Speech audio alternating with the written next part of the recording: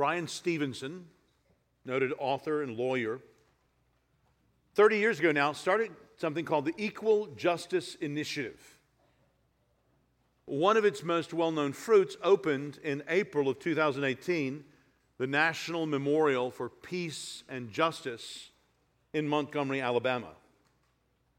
This past summer, the staff and I went down to Birmingham for the Southern Baptist Convention, and we went down a day early in order to go down to Montgomery and to visit this national monument.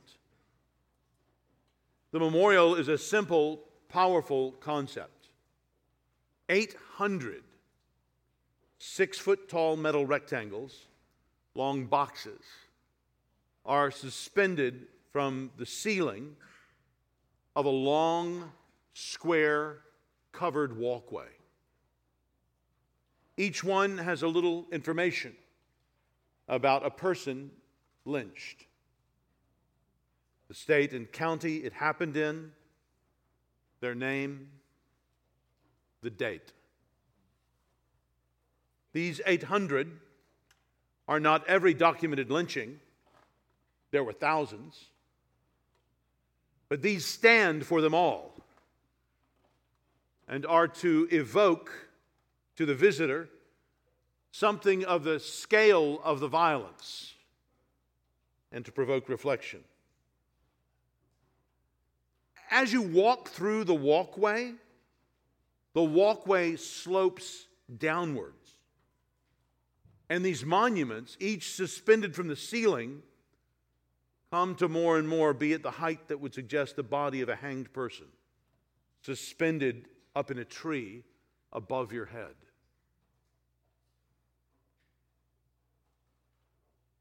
Why bring up such a grotesque image in this happy season of Christmas decorations and family gatherings? Because lynchings are probably not too far off, causing the emotionally jarring response in us that mentioning crucifixion would have had among the Jews back in the days of Jesus' earthly ministry. After 2,000 years of Christianity, of knowing the story of Jesus' life and how his earthly life ends, it's hard for us to separate the cross from all there is that's good about it. And on this side of the cross, we have rightly sung today of Jesus, keep us near the cross. And Jesus paid it all on the cross. The cross for us is shorthand of God's amazing love, not only shown to us, but provided for us on the cross and by means of the cross. But on the other side of the cross, before it happened, when Jesus would mention it, as he has a couple of times now in Matthew's gospel as we've been studying through, it no doubt would have been as confusing and jarring and as offensive to them as talking about a lynching at Christmas is to us. Let's recall what we've already heard.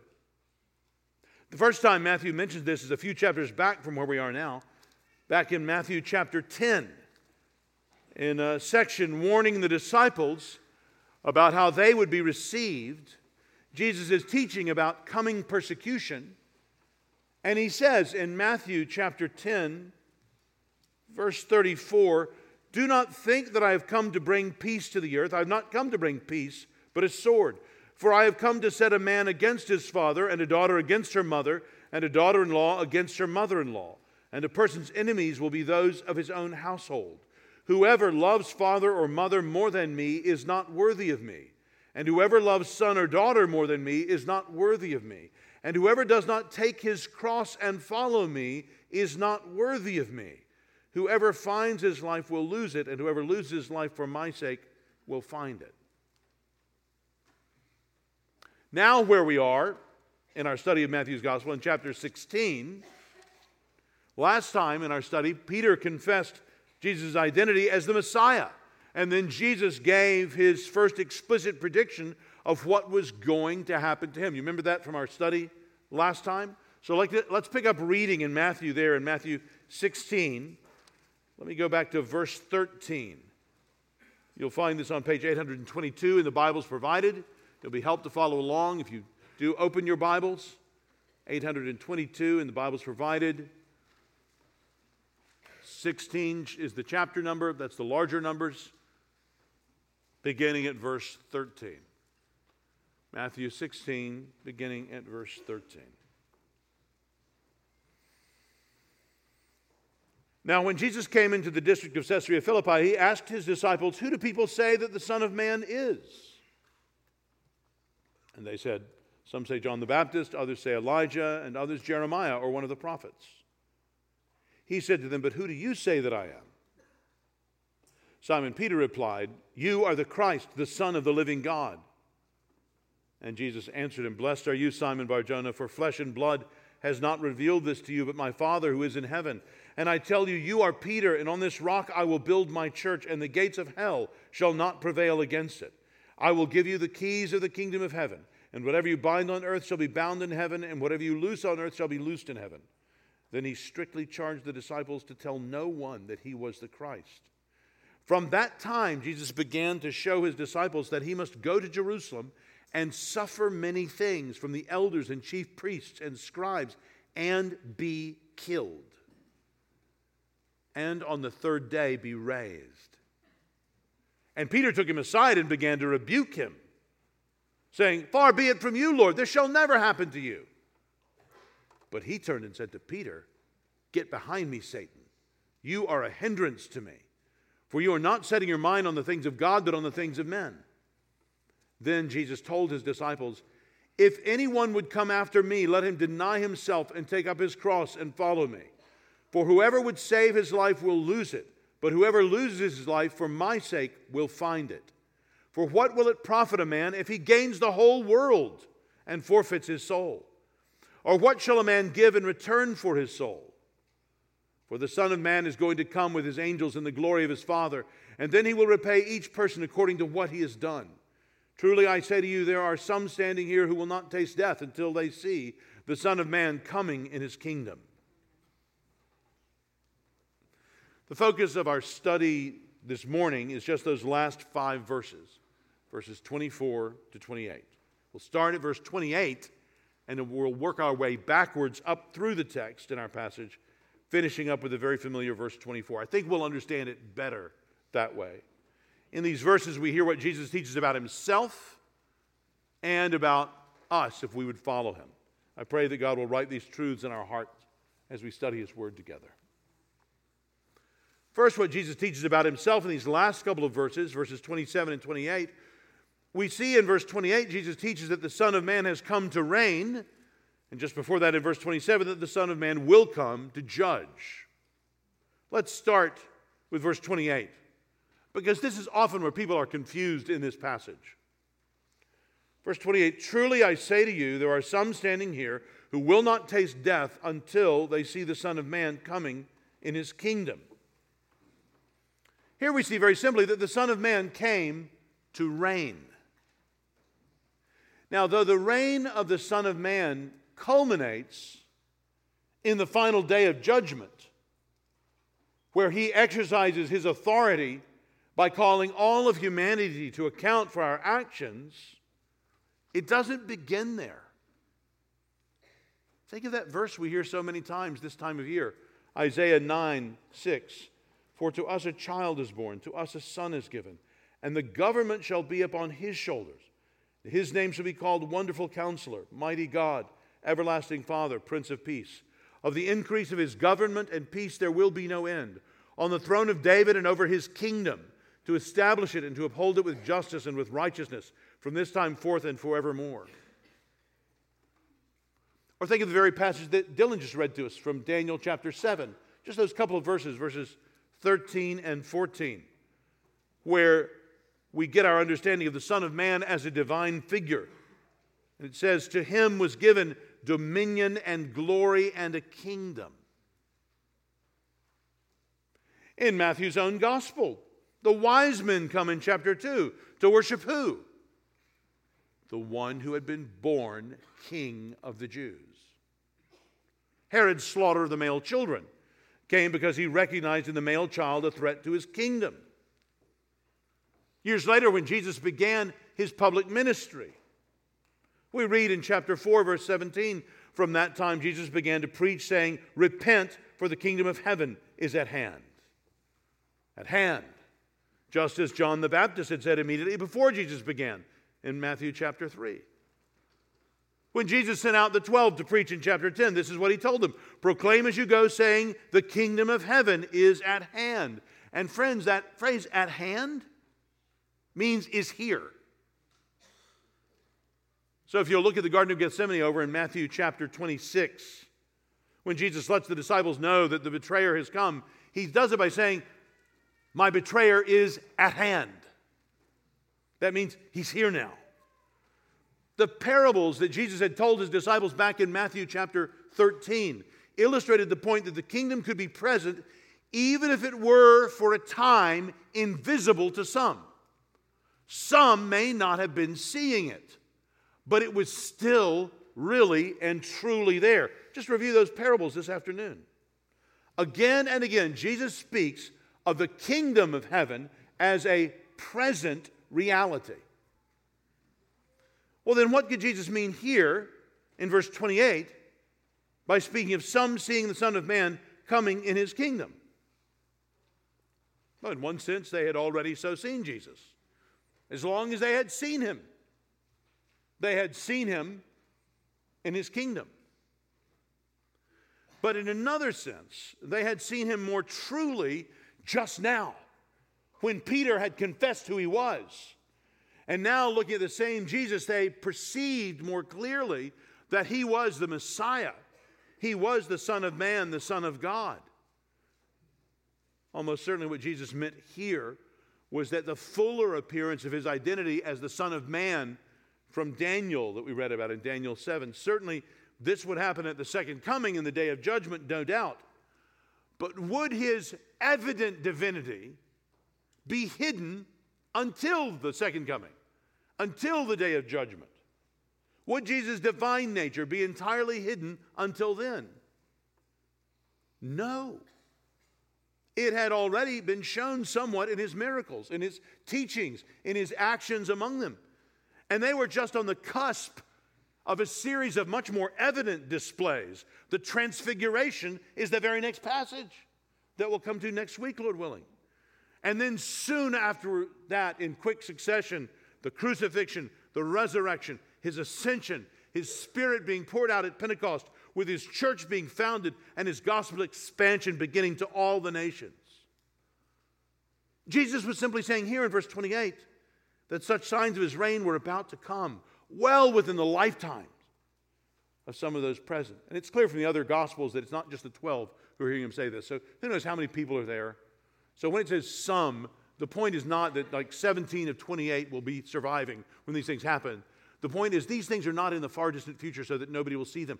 You here, many of you here will see these things. They're about to happen. That's what Jesus is saying in verse 28. His rule and his reign is real and present. Brothers and sisters, as Christians, we ourselves know something of that rule and reign in our own lives, in our own marriages and families, here in this congregation's life together. We're experiencing already what will, from heaven's vantage point, seem like just the early days of the Son's reign at the Father's right hand. But more is to come. And that's what Jesus had just alluded to in verse 27. So let's look at verse 27. In verse 28, we see that the Son of Man has come to reign. But we see in verse 27, the Son of Man will come to judge. Look again at verse 27. For the Son of Man is going to come with his angels in the glory of his Father, and then he will repay each person according to what he has done. So here in verse 27, Jesus mentioned three particular aspects of his coming, which would not happen until the very end. Now remember, one of the things we've been noticing throughout Jesus' teaching in Matthew's gospel is his basic instruction to the Jews to separate out two comings. The initial coming, where he comes to save, and then a second coming, when he will come to judge. This is clearly that second coming. It fits with what Jesus would teach at more length in Matthew 24 about his second coming. Matthew 24, verse 30. Then will appear in heaven the sign of the Son of Man, and then all the tribes of the earth will mourn, and they will see the Son of Man coming on the clouds of heaven with power and great glory. And he will send out his angels with a loud trumpet call, and they will gather his elect from the four winds, from one end of heaven to the other. Where shall I be? That's where we are, gathered by him, if we're his elect on that day when he comes. Then will be great glory. That's what they were expecting would be the Messiah's initial coming. But Jesus was teaching them throughout his earthly ministry, no, that is me. That's me coming, but that's not me coming now. Then will be great glory. Then will be, he'll be accompanied by his angels. But his kingdom has not begun then, only in the future at the day of judgment. No, it began at his birth with the adoration of the angels and the shepherds and the kings from afar. He was born a king. The most striking aspect of Christ's second coming to us is that last phrase in verse 27. He will repay each person according to what he has done. Friends, this has long been taught in the Bible. God is not morally indifferent to any of our actions. This was part of the ancient revealed proverbial wisdom of Israel. We read in Job 34, for according to the work of a man, he will repay him, he being God. We read David's Psalm 28, give to them according to their work and according to the evil of their deeds, give to them according to the work of their hands. We could produce many other passages like these from the Psalms, from the Proverbs, from the prophets. Jesus would teach on this in a still more expanded fashion in Matthew 25, where he talks about the sheep and the goats. When he comes, those who will be at his left hand, those at his right. In Paul's letter to the Romans, we read in Romans 2:6, he will render to each one according to his works. We read in 2 Corinthians 5, verse 9, we make it our aim to please him, for we must all appear before the judgment seat of Christ, so that each one may receive what is due for what he has done in the body, whether good or evil. Friends, truths of God's justice and of his mercy were about to come to their climax in the crucifixion of the Messiah, probably just a few months away at this point. That's what Paul described so powerfully in Romans chapter 3, beginning at verse 19. Romans chapter 3, beginning at verse 19. Now we know that whatever the law says, it speaks to those who are under the law, so that every mouth may be stopped, and the whole world may be held accountable to God. For by works of the law, no human being will be justified in his sight, since through the law comes knowledge of sin. But now, the righteousness of God has been manifested apart from the law, although the law and the prophets bear witness to it. The righteousness of God through faith in Jesus Christ for all who believe. For there's no distinction. For all have sinned and fall short of the glory of God and are justified by his grace as a gift through the redemption that is in Christ Jesus, whom God put forward as a propitiation by his blood to be received by faith. This was to show God's righteousness, because in his divine forbearance he had passed over former sins. It was to show his righteousness at the present time, so that he might be just and the justifier of the one who has faith in Jesus. Friends, our own church's statement of faith concludes with this very simple statement of the world to come.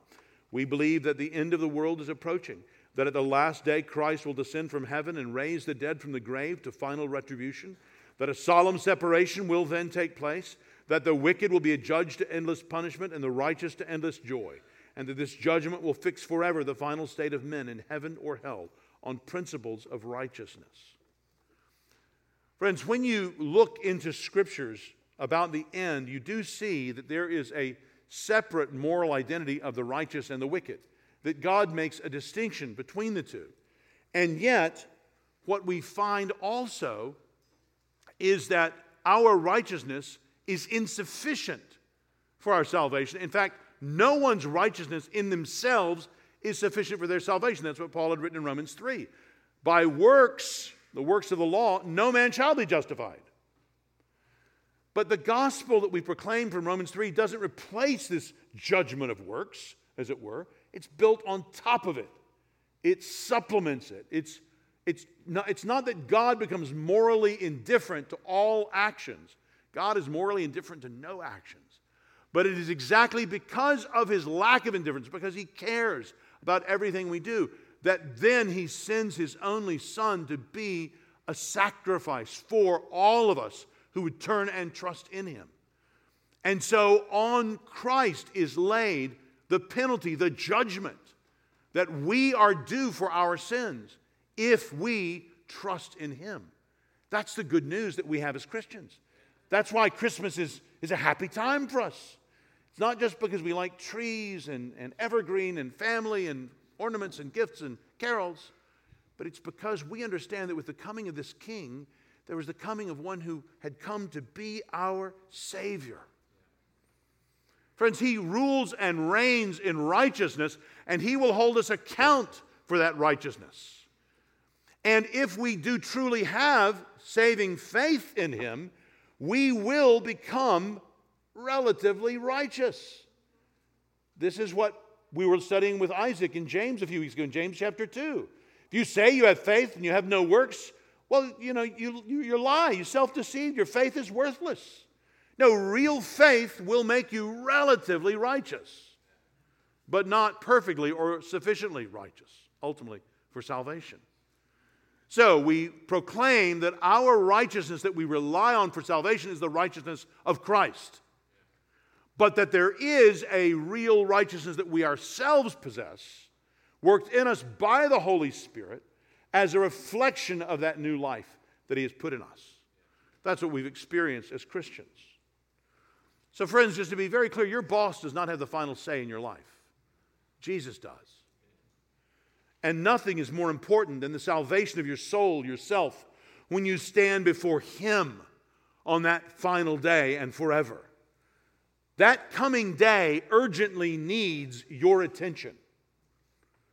Take Jesus as your Savior, because he will soon be your judge.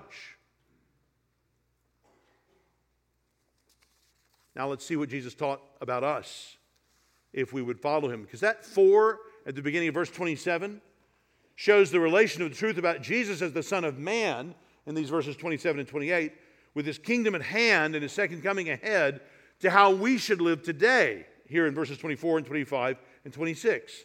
Because these things are true about Jesus down in 27 and 28, we should live like this up in 24 and 25 and 26. And let's start with verse 26 as we keep working our way up. Notice what we see in verse 26. It's a strong exhortation, really, to don't waste your life. Look at verse 26. For what will it profit a man if he gains the whole world and forfeits his soul? Or what shall a man give in return for his soul? Jesus vividly paints this choice. And it might surprise some here today that the choice to gain the whole world could ever be wrong. The whole world? I could gain the whole world? I would really enjoy the whole world. I mean, all the things I could do with the whole world. Well, I could do a lot of good with the whole world. I could help so many people with the whole world. But friends, worldly gain, even gaining the whole of this world, is dangerous to us because it so easily deceives us. It's easy to sell our soul cheap, forfeiting our lives, not for Christ and his sake, but for such smaller returns, like this whole created order, passing as it is, like a shadow or a mist. Some people around us in Washington, D.C. look at worldly power as if it's all there is. Pity the poor fools. Life will show them their folly soon enough, to the breaking of their own hearts and hopes. Do you remember what Jesus had taught in the parable of the sower? Matthew 13, verse 22. As for what was sown among thorns. This is the one who hears the word, but the cares of the world and the deceitfulness of riches chokes the word, and it proves unfruitful. The deceitfulness of riches. So riches appear as if they're really, really obvious in what they are. I'm an awesome bank account. I'm a great health report. I'm a super job. I'm a great piece of property. But you see, none of them tell you the truth about yourself ultimately. They're all telling you some temporary attribute at best that will pass before you know it. Or that quickest of verbal sketches in James 1:11. This one's so good, you guys should just turn over there. James chapter 1. If you don't know where James is, don't worry about it. But if you know where James is, just go to James chapter 1, verse 11. You might want to just mark this one down. I think this one may have escaped your notice. Just because it's just a phrase in the middle of a sentence, but it's always struck me, and James is making exactly this point. James is describing the rich man, and you see how he describes him there? What he says will happen to him there in chapter 1, verse 11. He will fade away in the midst of his pursuits. He will fade away in the midst of his pursuits. Some people seem to act like if they are just busy enough, death will never find them because they can't be bothered with it. But death isn't really concerned about how busy you are. Fades away even while he's in the midst of his pursuits. Friends, the most you can ever do with money or land or houses or things in this world or power or reputation or judgment or influence or education is to borrow them for a time. You will outlast them all. You will face the judgment of the Son. And you should prepare yourself for that. My non-Christian friends, is it surprising to you that Jesus teaches that we were not made merely for this world? I wonder if there's anything in your own experience that's communicated that to you. Maybe a longing that you have. Maybe some loss that you've suffered. Maybe you've somehow already gotten intimations that you weren't made merely for this world. Do your longings or your losses make any sense to you? Coming at it another way, turning around, what would be worth dying for? For you. What do you understand to be of ultimate value? The word here for soul in Matthew 16, verse 26, is the same word for life in verse 25. Suke. We think we easily understand what Jesus means in verse 25 by losing one's life, that's dying, or at least spending all of our living days and years on something. We'll come to that in just a moment. But here in verse 26, Matthew 16, 26, what would it mean to lose one's soul? Surely Jesus is not talking about some kind of spiritual extinction or cessation of being, not at all. Jesus is imagining the situation here in which the highest of all worldly goods, gaining the whole world, could actually be obtained by you or me. But he's imagining the purchase price is our very life, in the sense of our very self, our soul. It would be a gaining which could only be achieved by acting in such a way as to threaten the well-being of our soul. And to finally forfeit our soul in this sense wouldn't mean to cease existing, but to spend eternity in hell under God's good and right justice. That's forfeiting your soul in this sense. Friend, do you perceive the value of what is eternal versus what is temporary and passing? You realize any self-preservation here in this life, in this world, doesn't work. It doesn't last ultimately. So this afternoon, you could spend your time worse than just grabbing your ambitions and taking them aside for a little chit-chat. What are your ambitions?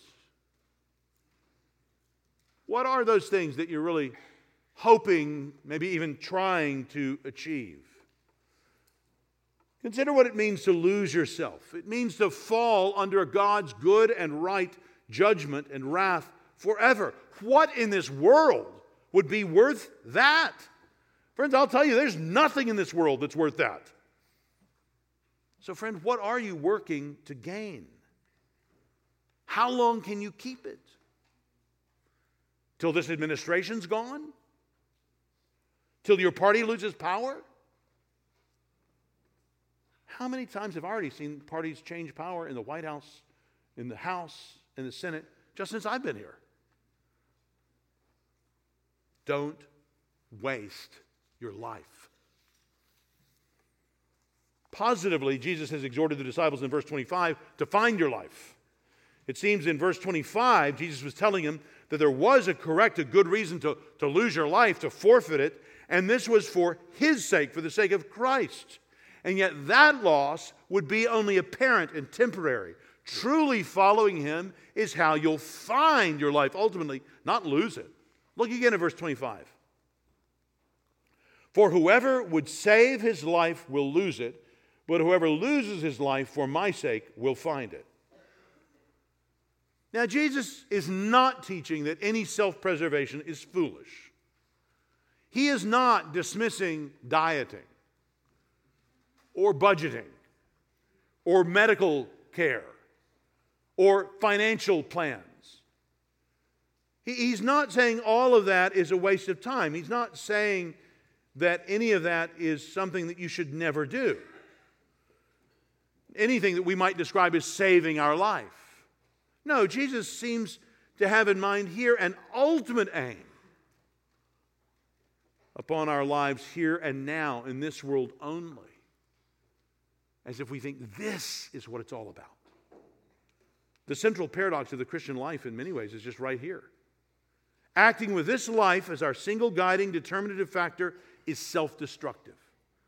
It is actually so self-destructive, it's suicidal. And that means medical care and health and money and fame and your spouse or your family or any other positive attributes you can think of in this life. If you make that the ultimate goal, the be-all and end-all of what you do and value and think and love, if that is, you make it an idol, then it will disappoint you. And you will finally lose it all. Even the best things in this world, those that are nearest and dearest to you, are not meant to bear that kind of weight. The weight of your soul resting upon them entirely. Only God is meant for that. Only He can bear that kind of weight from you or me and our hopes and desires. But in the second half of the verse, Jesus lays out the alternative. But He says, whoever loses his life for my sake will find it.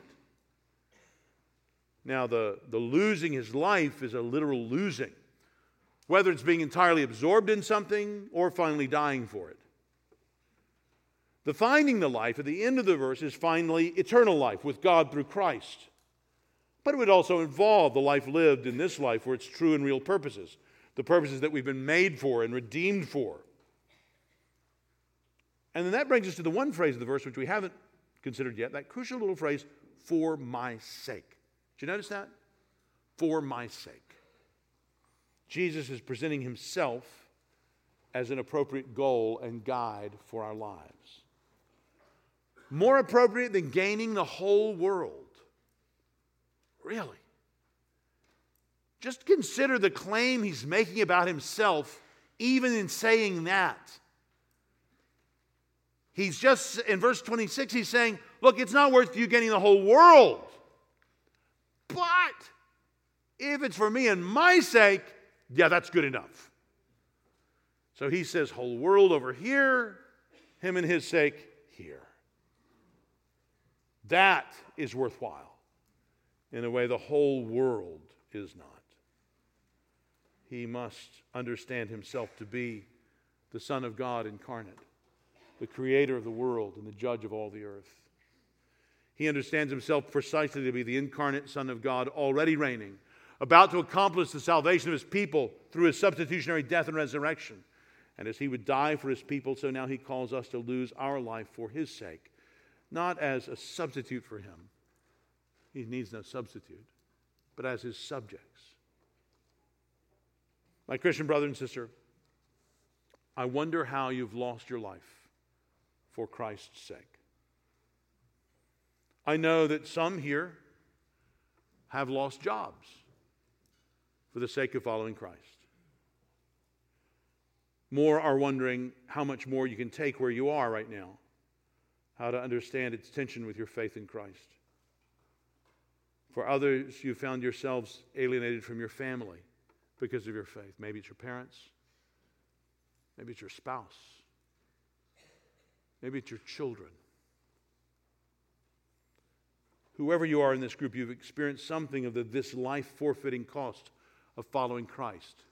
Maybe there's a cherished sin you had to part with in order to follow him.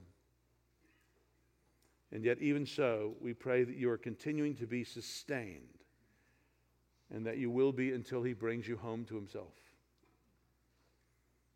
This verse shows us the sharp division between a distorted, truncated, ignorant self-love being at the center of your life and the love of God being at the center of your life. Can you imagine deciding what you're going to do next week or next spring or summer or next fall? Most fundamentally, because of your love for God. Like beginning there and being happy to move any circumstance around so long as your love for God is your most fundamental motive for the decision that you would make for what you do. That's what's to be typical of us as Christians. I pray that God will deliver us from that selfishness of the rich young ruler or Judas Iscariot. Pray that he would give us the kind of selfless living which the transformed Apostle Paul's life became. Which one's more like yours? Which would you like your life to be more like? Centered around your bodily, temporary life or your spiritual, eternal life? Jesus calls us here to live for his sake entirely. Entirely. Finally, let's turn to that first and most shocking of these verses, verse 24, where we hear the call to follow Christ. Here in verse 24 are three short, sharp commands to any who would follow Christ. Deny yourself, take up your cross, follow me. Look at verse 24. Then Jesus told his disciples, if anyone would come after me, let him deny himself and take up his cross and follow me. Oh, friends, the irony in this. Just look up a couple of verses. What had Jesus just done? Predicted his own death. And what did Jesus do? He predicted his own death. And what did Peter do? He rebuked him for it. And now, not only is Jesus saying to Peter, no, I am going to die. You're not understanding this at all. I am going to die. He's saying to Peter, and by the way, if you would follow me, you're going to die too. Just completely different from the way the Jews at the time were expecting the Messiah. It's not that everything they were expecting was wrong. It's just there was a bigger story than that. The ruling and reigning would all come, but first some saving had to be done. And saving necessitated some rejecting that had to be done, and some dying. Jesus tells us, deny yourself. Even take up your cross. Not because there's any power or virtue inherent in you or me denying ourselves, sinners as we are, taking up our cross. All of this and more we would deserve at the hands of a good and just God because of how we've wrongly lived and loved in regards to others, yes, but especially in regard to him. Friends, that cross is something we should take up. We deserve that cross in a different way even than Jesus means it here, in a final We deny ourselves because our tendencies and temptations would have us give up our lives to the small and passing ambitions of this world instead of plunging our whole selves into Christ. You know, these verses about taking up your cross are there back in chapter 10 of Matthew's Gospel. We turned there at the beginning of the sermon. We just looked at them. But you know what the difference is? Although the phrases are almost exactly the same, there, back in chapter 10, though Jesus said, "Follow me," he had at that point given no prophecy about his own fate, that the Messiah would be crucified. This is the new note that has now been added by Jesus' revelation of his own fate in verse 21. Brothers and sisters, it's true that these verses have in them a call to us to endure a lynching-like kind of shame and social condemnation. But if we are to believe in and preach and follow the true Christ, Christ crucified, how else can we? Honestly, if we're not willing to endure what he endured. I think of Paul's words he wrote to the Galatians, "Far be it from me to boast, except in the cross of our Lord Jesus Christ, by which the world has been crucified to me, and I to the world. I have been crucified with Christ. It is no longer I who live, but Christ who lives in me. And the life I now live in the flesh, I live by faith in the Son of God who loved me and gave himself for me." Jesus is, as we read in Hebrews 12, the founder and perfecter of our faith, who for the joy that was set before him endured the cross, despising the shame. This is the one who calls you and me to follow him. Listen so carefully here, dear ones, lest you misunderstand the severity of this passage. This passage is so often invoked with a wrong sense of kind of, these are real Christians. These are the Marines of the Christian life. Take up your cross, not the namby-pamby stuff. You could not be further from understanding the truth of the verse when you hear it like that. That is the exact opposite of what this is.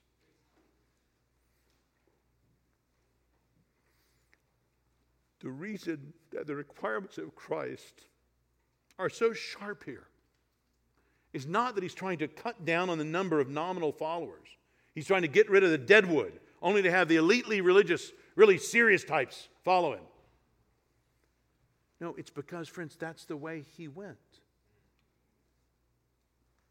He went the way of the cross. If he would save people like you and me, there's no other way he could go. Our sins had made that pathway necessary. So far is he from choosing that cross, trying to narrow and thin and winnow out the weak, he took that path only because of your sins and mine. We made that path necessary for him.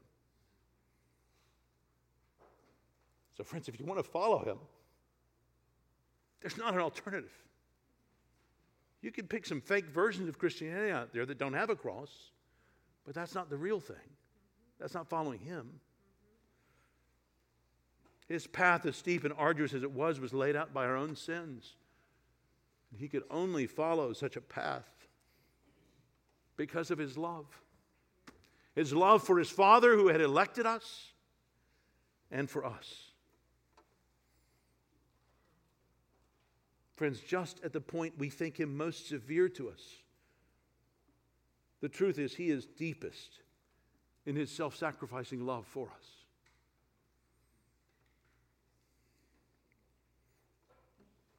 Knowing what you know now, would you be united to Christ by faith? Are you confident that whatever it may cost you, you would come out ahead? Will you deny yourself and take up your cross and follow Christ? We should conclude. Tied up with the very heart of what it meant for Jesus to be the Messiah. was to understand that He, in His sufferings, would take up our infirmities. He would carry our sorrows. That's what the Lord prophesied in Isaiah. Yet we considered Him stricken by God, smitten by Him, and afflicted. But He was pierced for our transgressions. He was crushed for our iniquities. The punishment that brought us peace was upon Him. By His wounds we are healed. We all like sheep have gone astray. Each of us has turned to his own way, and the Lord has laid on Him the iniquity of us all. Friends, for Jesus to be the Messiah, He had to suffer. For us to follow Him, then, we will have to suffer too. Max Stiles is a good friend of many of us here. As a congregation, we've supported his work for years.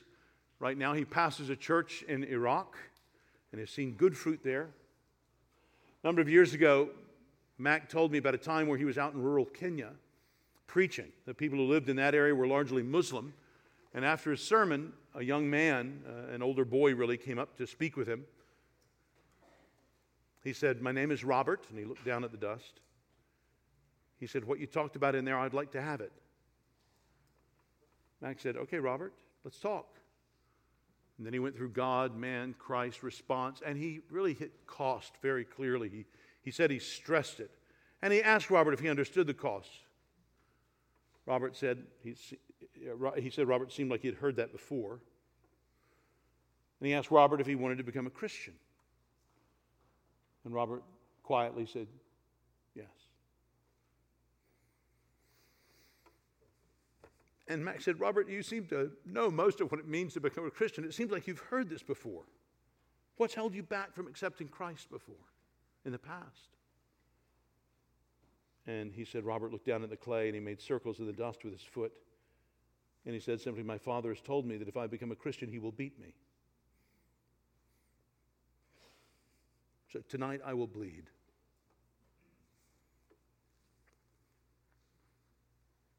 Robert's story is not unique, is it?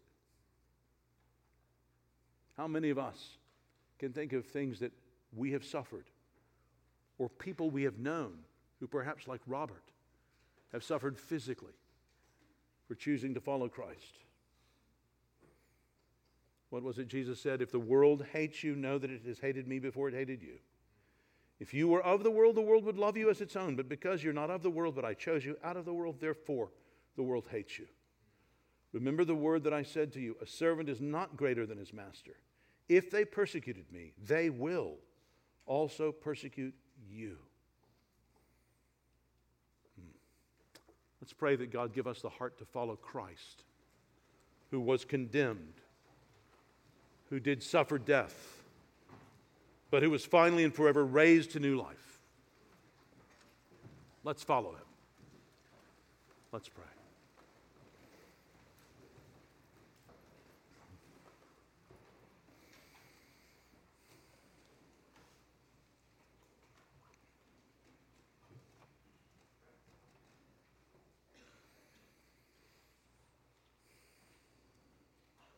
Lord God, we pray that You would give gifts of faith. Give us the wisdom that we need to understand the truth. Put Your love in our hearts. Convict us of our need. Show us the truth of what You have done for us in Christ. Help us to hear and heed this call to follow Christ. We pray in His name. Amen.